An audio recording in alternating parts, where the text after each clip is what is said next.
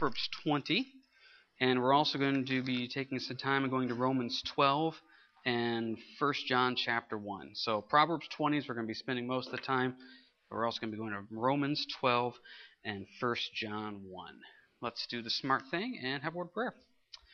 Heavenly Father, as we just come to you now, thankful for the time to be here, thankful for the season that is upon us, and just pray, Lord, we'd all have a blessed time this Thursday, and just pray we'd truly be thankful for what you've done and what you're going to do.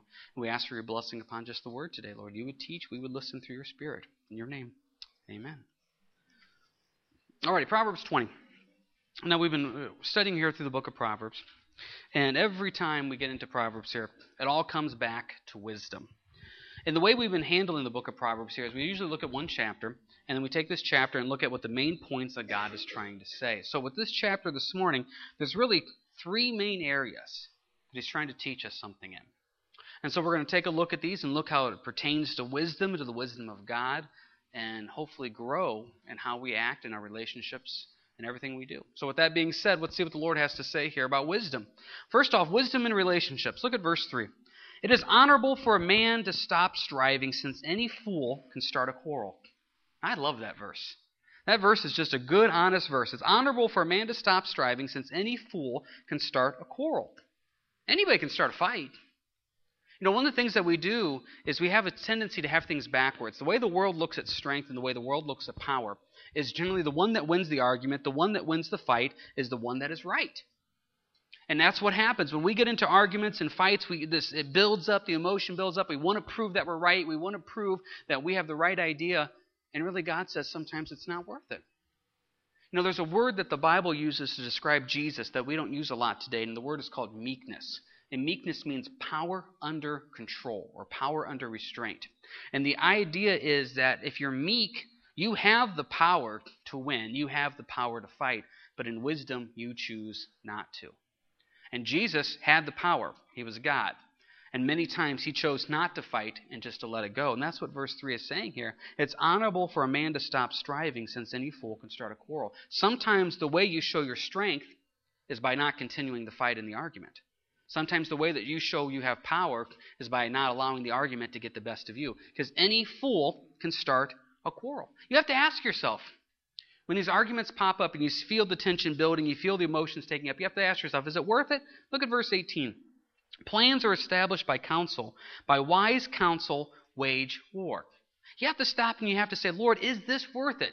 Yeah, we can have a fight. I can ruin the whole day at work. I can ruin the whole evening. I can hurt a relationship here. Is it worth it?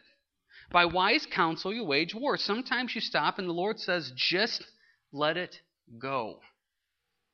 Boy, that's hard to do. You just let it go because it's not worth it in the whole scheme of things. Well, here's what we do sometimes.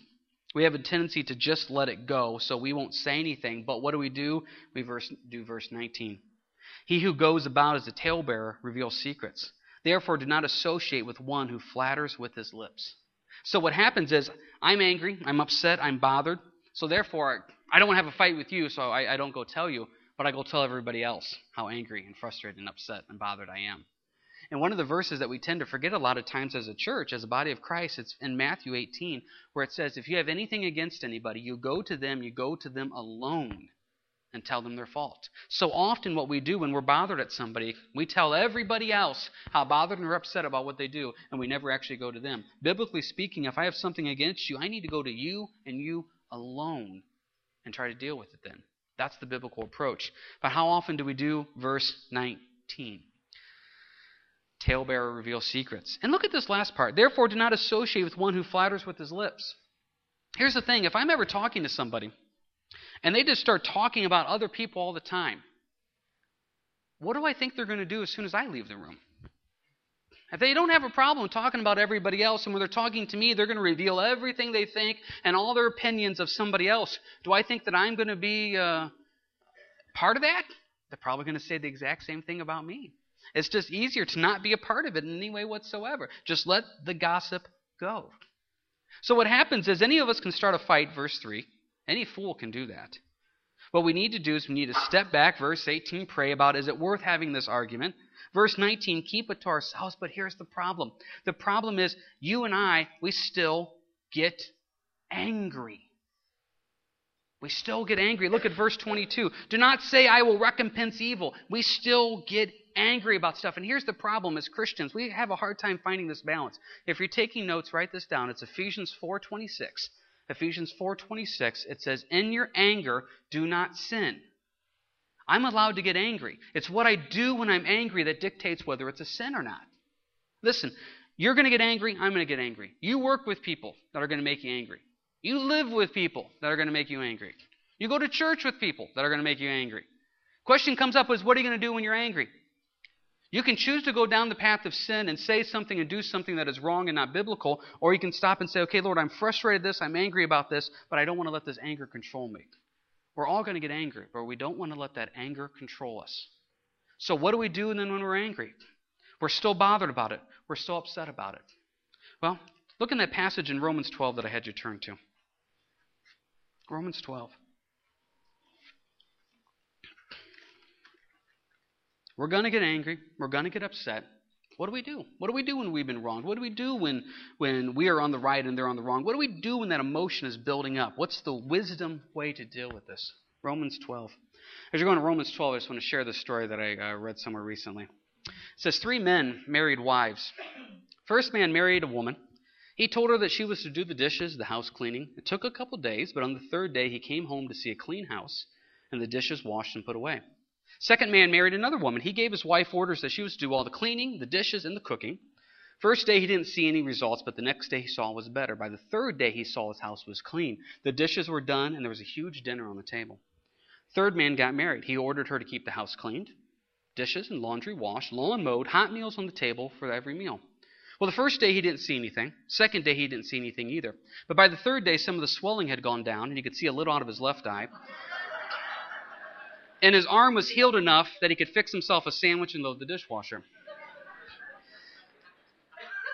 Sometimes it's just not worth it, in the whole scheme of things. So what do you do when you're angry? What do you do when you're upset? Well, look here at Romans 12. Look at verse 17. Repay no one evil for evil. Have regard for good things in the sight of all men. Do you know how hard verse 17 is? Repay no one evil for evil. Have regard for the good things in the sight of all men. This is human nature. You hurt me, I want to hurt you. You wronged me, I want to wrong you. That's human nature, but that's not the nature of Jesus. The nature of Jesus is he hung on the cross and said, Father, forgive them. They know not what they do. That's the nature of Christ. See, sometimes people come in and they want to sit down and talk, and they don't really want to talk. They just want to bash another person. And so they are bashing the other person. And I think of this verse, have good for the regard and the things in the sight of all men. And so what happens is you say, well, let's be careful about that. We don't know this person's motives. We don't know what's going on. And next thing you know, that person says, well, why are you defending them? I'm not defending them. I don't know their heart. I don't know their motives. I don't know. But I know this. Jesus died on the cross for that person. I know this. God created that person. That person may be a jerk. Person may be doing evil. But Jesus died for them, and God created them. So therefore, I want to do what verse 17 says. Repay no one evil for evil and have regard for good things in the sight of all men. So what do I do? Verse 18. If it is possible, as much as depends on you, live peaceably with all men. See, I can't make you live at peace with me. I'm not responsible for your actions. I'm responsible for my actions. I'm responsible for trying to live at peace with you. If you choose to not live at peace with me, that's between you and the Lord. The key phrase in that verse 18 is as much as depends on you. You do what you can. I have had times and situations where I have tried to live at peace with people, and they have not wanted to live at peace with me. No matter what you say, no matter what you do, they don't want to live at peace with you.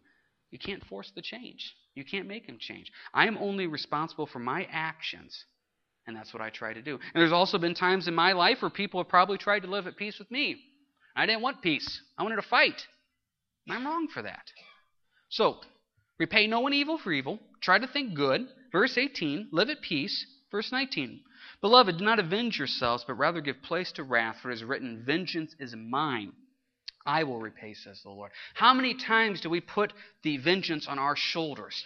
This person needs to know what they did was wrong. This person needs to suffer the consequences of their action. This person, and we go on, and we feel that it's our responsibility to make sure that they know they are wrong and suffer for it.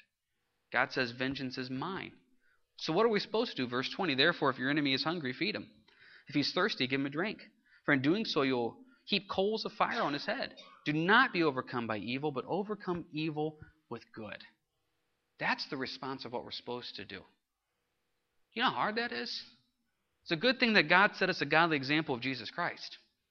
Because if I just read those verses on my own, without knowing anything about what Jesus went through, I'd very simply say that that is impossible. But yet, when I say it's impossible, the Spirit takes me back to where Christ was. And he hung on the cross and said, Father, forgive them, they know not what they do. He set the godly example of this. You know, when Jesus fed the 5,000 and the 4,000, how many of those are really following him? I don't know. A lot of them probably just wanted a free meal. Jesus set the example of showing love to the unlovables. And he says, that's what I'm asking you to do also. So bringing this all together, any fool can start a quarrel. That we know. We have to pray, verse 18, Lord, do I need to go down this path? Or is it best for me just to step back? Realize you're going to get frustrated. You're going to get angry. That's a fact. You're human. I'm human. I don't want to let that anger control me. And I want to keep these verses in mind of Romans 12, 17 through 21, of, Lord, this is how I'm supposed to respond in love when that anger and that frustration gets the best of me. Here's the thing, though. They're still wrong. That's the frustrating part about it, is they are still wrong. Well, look here in Proverbs. Go ahead and look in verse 9. Who can say, I have made my heart clean, I am pure from sin? You ever run into somebody that's so convinced themselves they're right that they can't even envision or imagine the fact that they're wrong? It's kind of interesting. 2 times in my life, I've actually met somebody who didn't think that they've sinned. Now, that's just mind-blowing to me. I try to go a good 30 seconds without sinning, and they're saying they've gone their whole life. First one I remember, I was going to college over at Northwest, and there was a guy that literally came into the atrium at Northwest, and he started preaching that if you're saved, you don't sin. Handed out all this literature, handed out all this stuff, and he believed as Christians, you don't sin. I thought there were so many scriptures that he's taking out of context, and so much that he's wrong. And then there was another guy. And I remember this other guy making a comment one time about he doesn't do anything wrong. And I said, you don't do anything wrong? He goes, no. He goes, I talked to the Lord about it, and he goes, I don't think I do anything wrong. I thought that is amazing, that there's that mindset of that we don't do anything wrong, that we don't sin. Now, a lot of times I've seen situations where people are caught up in the moment, and they're so full of emotion, they don't think they're wrong.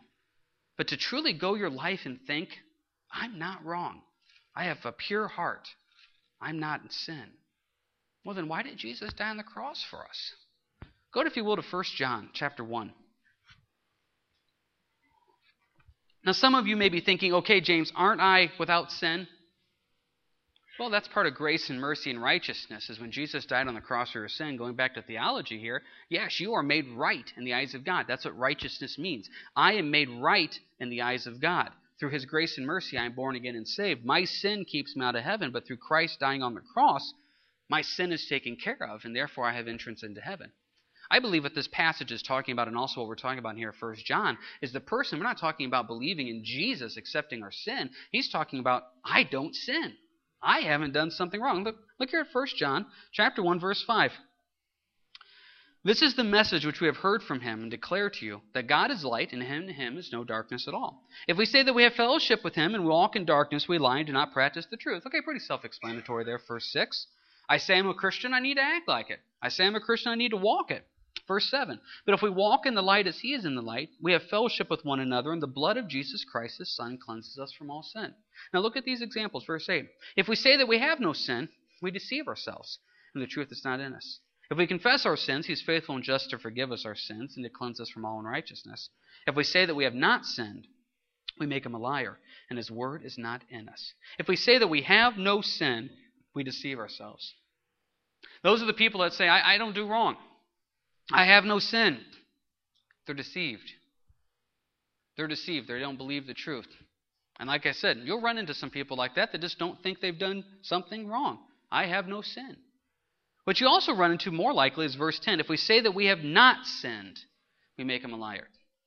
Well, I didn't do anything wrong in that situation. I did not sin in that situation. No. No, we're lying and we're deceiving ourselves. Judah is in this phase right now, and I don't know why, but if he goes up and he does something wrong, and he'll do it like right in front of you. Judah, what are you doing? Why'd you do that? Why, fill in the blank. Why'd you hit your brother? I didn't. What do you mean you didn't? Saw you do it right there. You're lying. No, I'm not lying. I'm just teasing. No, that's a fine line there, young man. And it's amazing how when we are approached with our wrongs, all of a sudden we didn't do anything wrong. And I see this a lot in verse 10. I didn't sin. I wouldn't have responded that way if he wouldn't have said that. I wouldn't have done that if she wouldn't have said that. If they just would have done something differently, I would have. Come on. We're lying and deceiving ourselves. We were wrong in our actions. We were wrong in our response. We were wrong in what we did. We're making God a liar, verse 10. Now think about that. God says you've sinned. I say I haven't. Somebody is lying and somebody's telling the truth. Do you really want to take those odds against God? That he is lying? No. We get angry. We get upset. We see people doing things they shouldn't. We want to have an argument with them. Oh, any fool can start a quarrel, Lord. Do I say something, yes or no? We pray, we seek the Lord. We try to let it go. We try to live peaceably. But this sin idea keeps coming back up and back up again. How do we handle that then? How do we handle what's going on? Jump back here to Proverbs, if you will. Proverbs chapter 20.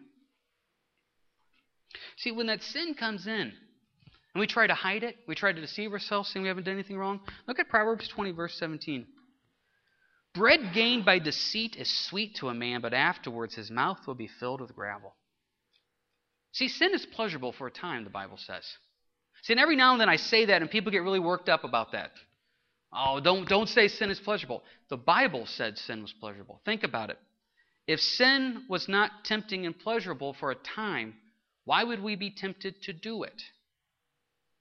So therefore, verse 17, bread gained by deceit is sweet to a man. It feels good for a little bit. Whatever that action is, it feels good for a little bit. It feels good to let it go. It feels good to yell and to get upset and make my point and tear somebody down. Fill in the blank. Problem is, after you get all said and done with it, verse 17, afterward his mouth will be filled with gravel. It ain't worth it.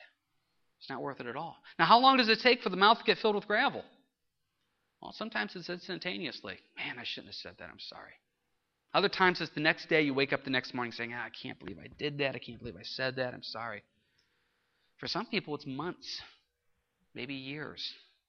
Or where they have done stuff, lived a life that is not biblical, and the mouth gets filled with gravel later on. Here's the point. I trust the fact that if somebody claims to be born again and walking with the Lord, the Holy Spirit's going to convict them of sin, righteousness, and judgment. They may choose to not accept that conviction. They may choose to ignore it. But the point is, God will reveal to them that lifestyle, that those actions, those words are wrong. Their mouth will be filled with gravel eventually. God's promised that. And they'll realize, I shouldn't have gone down that path. So what happens, though, when verse 9, they say they haven't done anything wrong. Verse 17, they're taking the bread by deceit. They're still not changing. When do I get to step in and finally yell and scream at them and tell them how absolutely wrong they are? Well, look at verse 27.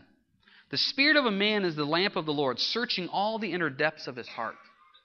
It's God's responsibility to come in and seek the heart, search the heart, I should say, and show us what's going on. You know, every time before we do communion out here, we always go to Psalm 139 where it says, search me and try me, Lord. Know my heart. See if there's any iniquity in me. And the reason we do that is to stop and say, okay, Lord, what am I wrong in? What areas in my spiritual life am I failing in? Am I dropping in? Because a lot of the times I look at my own spiritual life and I say, I don't think I'm wrong. I think I'm doing okay. God comes and searches my heart and says, yeah, I'm seeing some bitterness there. God comes and searches my heart and says, yeah, I'm seeing some stuff there that's not right.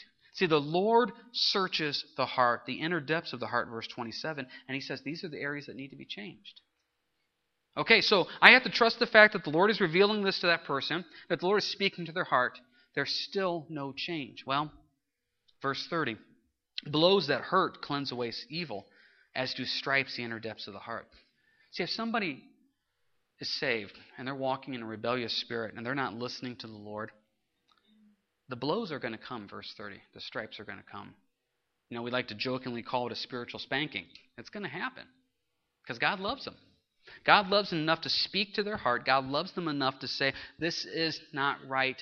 They need to change. But I've seen some people be very rebellious. I've seen people be very thick-headed. And they take those blows, and rather than changing, they'd rather keep their life the way it is, mouth full of gravel, the blows and the stripes, God's love trying to get a hold of them. I tell you guys, it's so much easier when you have verse 27, when the Lord reveals to you what's wrong in your heart. It is so much easier to go to the Lord, fall on His love, fall on His grace, fall on His mercy, and just say, Lord, I'm sorry for my actions. I'm sorry for what I'm doing. Because the other side of this is verse 30. God, in His infinite love, will also use discipline to get a hold of you. He loves you enough to do that. Why do we fight it? Wisdom says, let's do the right thing, because the right thing is the right thing. Why don't we do that sometimes? It's a lot of work. Do you realize how hard it is to do the right thing all the time? It's difficult to do.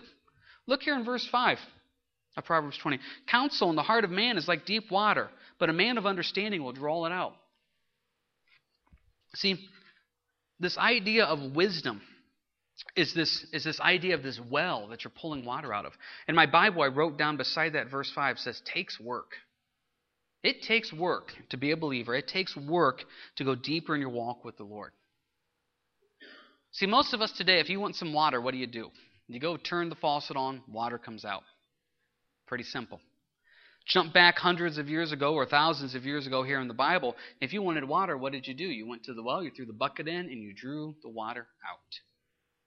Now, if anybody has ever done anything like that where you have to draw something out, you use muscles in your shoulders and your back that you normally don't use. It gets sore and it hurts after a while. A gallon of water weighs what? I think like 8 pounds. That adds up. And so you jump back thousands of years ago to Proverbs 20 and you're watering camels. That's a lot of water to draw out. So when they give this verse here, verse 5, of wisdom, counsel, is like deep water you have to draw out, they would immediately know, yeah, I get it. But they would also immediately know, that's a lot of work. Guys, it's a lot of work to go deeper in your walk with the Lord. It's a lot of work to go deeper in your marriage. It's a lot of work to be a better parent. It's a lot of work to be a better friend. It's work. It is easier to not do it. And when you try and you put that effort into it, your spiritual muscles are going to hurt because it's work. But yet, is that how we look at it? Do we look at it as some burden to go deeper in the Lord? When I was working on the message yesterday, I was sitting at our kitchen table at home, and Elias came up to me, and he said, Daddy, can we play? And I said, Elias, I would love to play with you. I said, but I got to work on the message. I got to get this done. And everything's like, I really wanted to play with you for a little bit. It's like, buddy, I'd love to play with you too, but Daddy's got to get this done. I'm really sorry, man.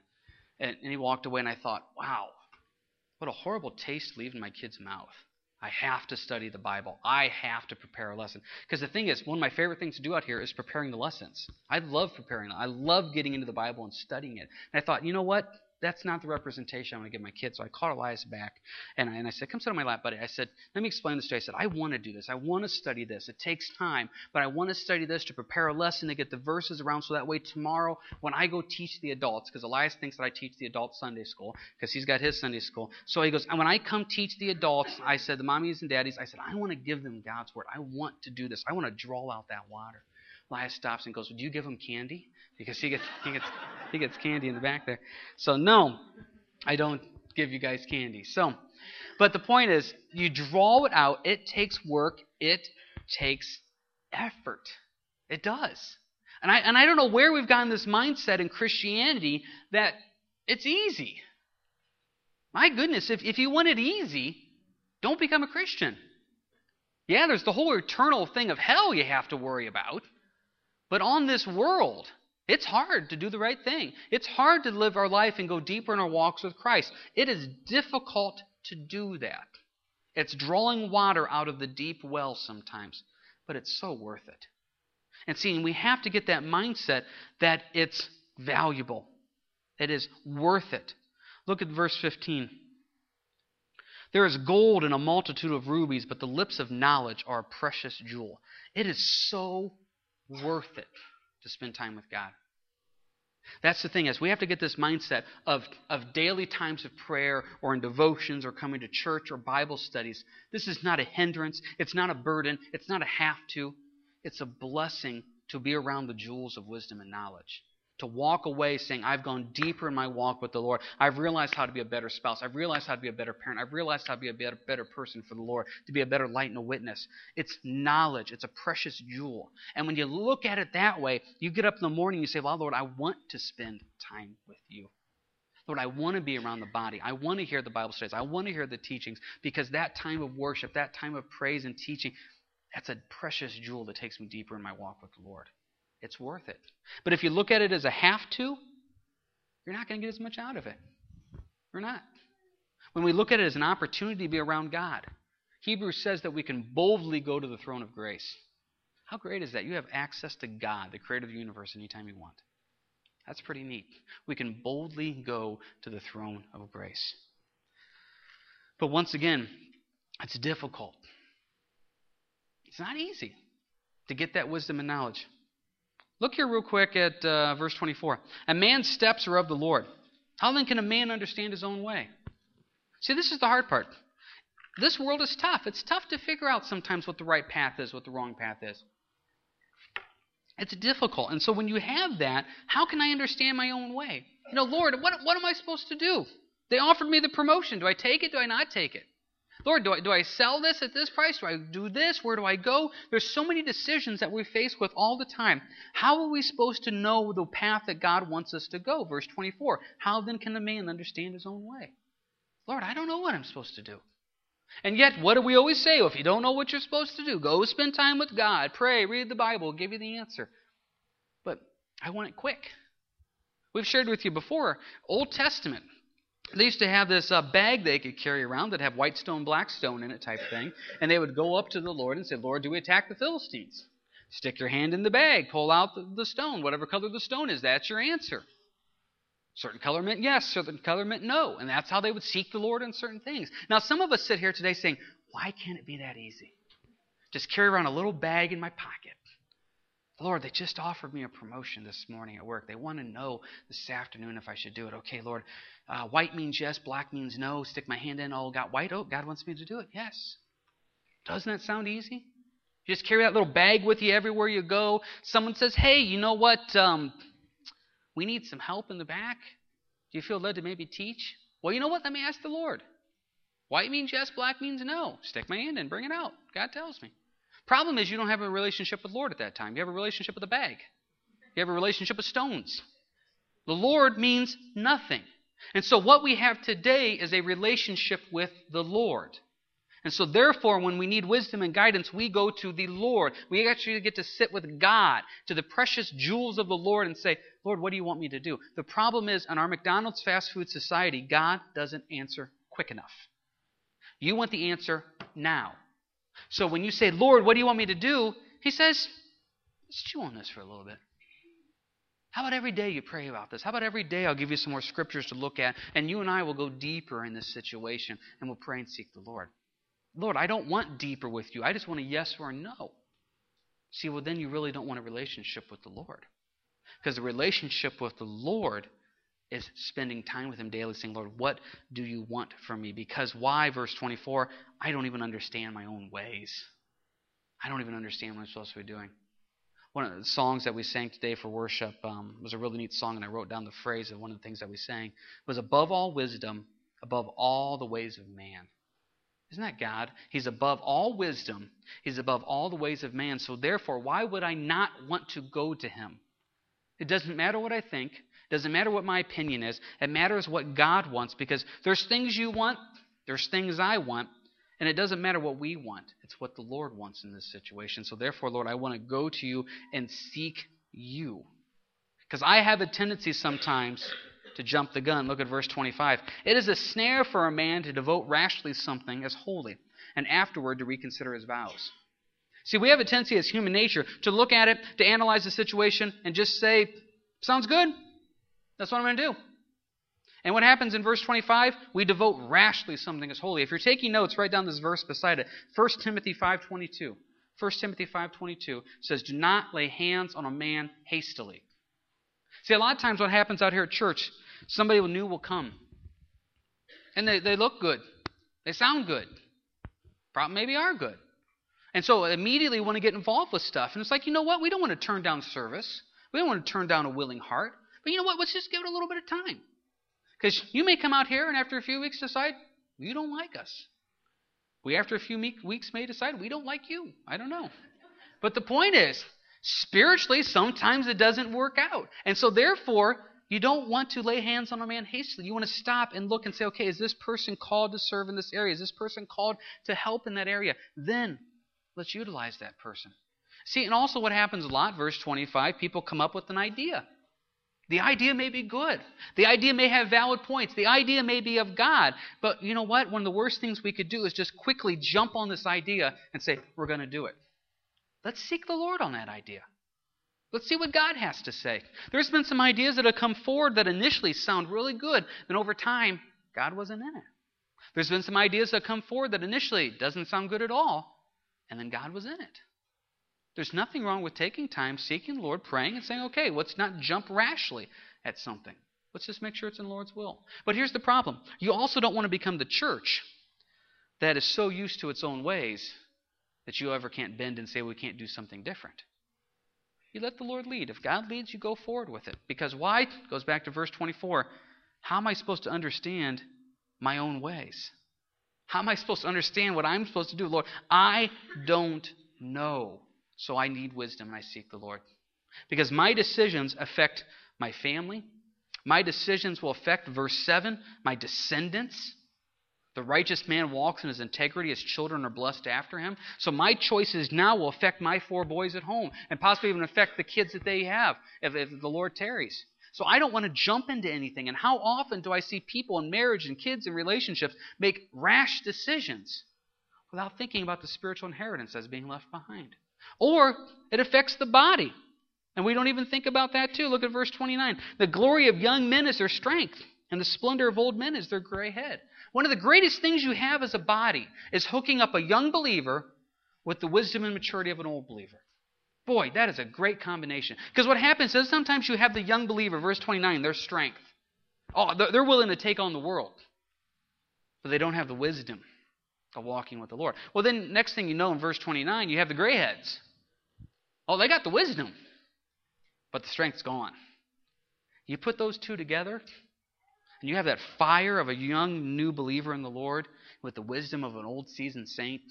That's a great combination. That's the way the body of Christ is supposed to work. That's the reason why God says, hey, book of Titus, older women, help the younger women become the moms and wives they're supposed to be. Older men, help the younger men become the husbands and fathers they're supposed to be. There's supposed to be this balance that comes together of working together, where the younger saints don't say, well, you know what, those people have been around the block a few times, they're out in the way. No, there's a lot of wisdom. And it's not where the older people have said, you know what, those young people want to come in and change everything. No, there's a lot of vitality and strength there. Find that balance and come together and let the body of Christ be blessed. So, bringing this all together, any fool can start a quarrel. That's a fact. Lord, we want to seek you and make sure that you want us to go down this path. I want to live peaceably with people. I don't want to repay evil for evil. I don't want my anger to control me. But when somebody is living in rebellion and that sin is there and not willing to accept sin, sometimes you need to rebuke them, sometimes you need to admonish them. But also a lot of times you need to allow the Lord to come into their heart and speak to their heart. And as they speak to their heart, we have to realize that my heart's not right sometimes. That's why I need to go to the Lord. That's why I need to go to the Lord and say, Lord, you be the lamp and reveal what's going on in my heart. Because right now my heart, I may think it's where it's supposed to be, but Lord, you know. And the Lord will reveal what's right and wrong in my heart and says, okay, now wisdom says, are you going to make the changes that need to be done? And it's going to be work. It's going to be effort. It's going to take time. It's drawing water out of the deep well. Your spiritual muscles will hurt, but it's so worth it. Don't ever give up. It's so worth it. Now, what normally happens here in Proverbs is we have a few verses that kind of just don't fit into any section really per se. And there's an interesting one here that I just want to share with you real quick that I find fascinating. In Proverbs chapter 20, verse 12. The hearing ear and the seeing eye, the Lord has made them both. And I like that verse. I think it's a fun little verse.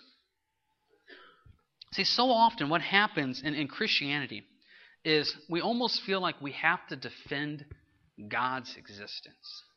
Do you realize when you look throughout the Bible, never once has God asked you to prove to anybody that He exists? That's not my calling. I don't have to prove that God exists. God says, if you want proof that I exist, He goes, look at creation. Creation's proof enough that I exist. In fact, if you're taking notes in Romans 1, verse 20, Romans 1:20, God says creation is the greatest witnessing tool that He has. You just need to get up and look out the window, and you see creation, and you know that there's something bigger than you out there, and that's God. Too often I see Christians trying to defend God's existence. Now, it's a faith thing. You either believe that God's there or not. You either believe He created it or not. I'm not against science. There's a lot of great Christian scientists that have used a lot of great points and a lot of great intellect to show that side of God, and I think it's very, very valuable. In fact, the church has got some really neat videos out here that we were just watching at home about the uniqueness of God's creation, earth, and uniqueness of some of the animals He created. Beautiful stuff, and it's neat to hear that scientific background of it. But ultimately, I can't prove that God exists, but I know He does. He created everything. I see that. I know the change He's had in my life. It's a faith thing. But yet when I look at this verse in verse 12, the hearing ear and the seeing eye, the Lord has made them both. I find it very fascinating. If you study out the scientific and the evolutionary mindset, and I'm not saying I agree with them, obviously, but if you study out what they believe, they can't explain the human eye. They don't understand how it supposedly evolved into what we have today. And I find that utterly fascinating that some of the most important organs we have, being able to see, being able to hear. Now, they have their ideas and opinions on appendages and legs and all that stuff.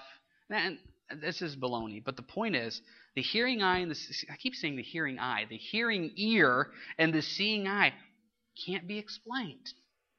Now, why can't it be explained? I think because the answer is found at the end of verse 12. The Lord has made them both. Isn't it fascinating that when Proverbs was written 4,000 years ago, God already answered that question? We can sit here and we can debate God's existence and creation and all that stuff, where God really says it's futile. He goes, I created it, I'm here, and either in faith you believe that or in faith you don't. So if you walk around carrying some type of burden when you talk to your unsaved friends and loved ones about proving God's existence, that's not your burden to carry. God says, I prove my own existence by moving in people's lives and by the creation that I've created. I have proved my own existence. They have to, in faith, accept that or reject that. Just like when I look at verse 12, the hearing ear and the seeing eye. Lord, do I believe that? Yeah, I believe that. Why? Because the Lord has made them both. In faith, I believe and trust that's what God has done, and I believe His Word backs that up, and I've seen what He's done in my life. I've seen what He's done in other people's life. You see God move all over the place. And it's a beautiful, wonderful, wonderful thing. Marvin, come forward here for the final song. So, wisdom in relationships, knowing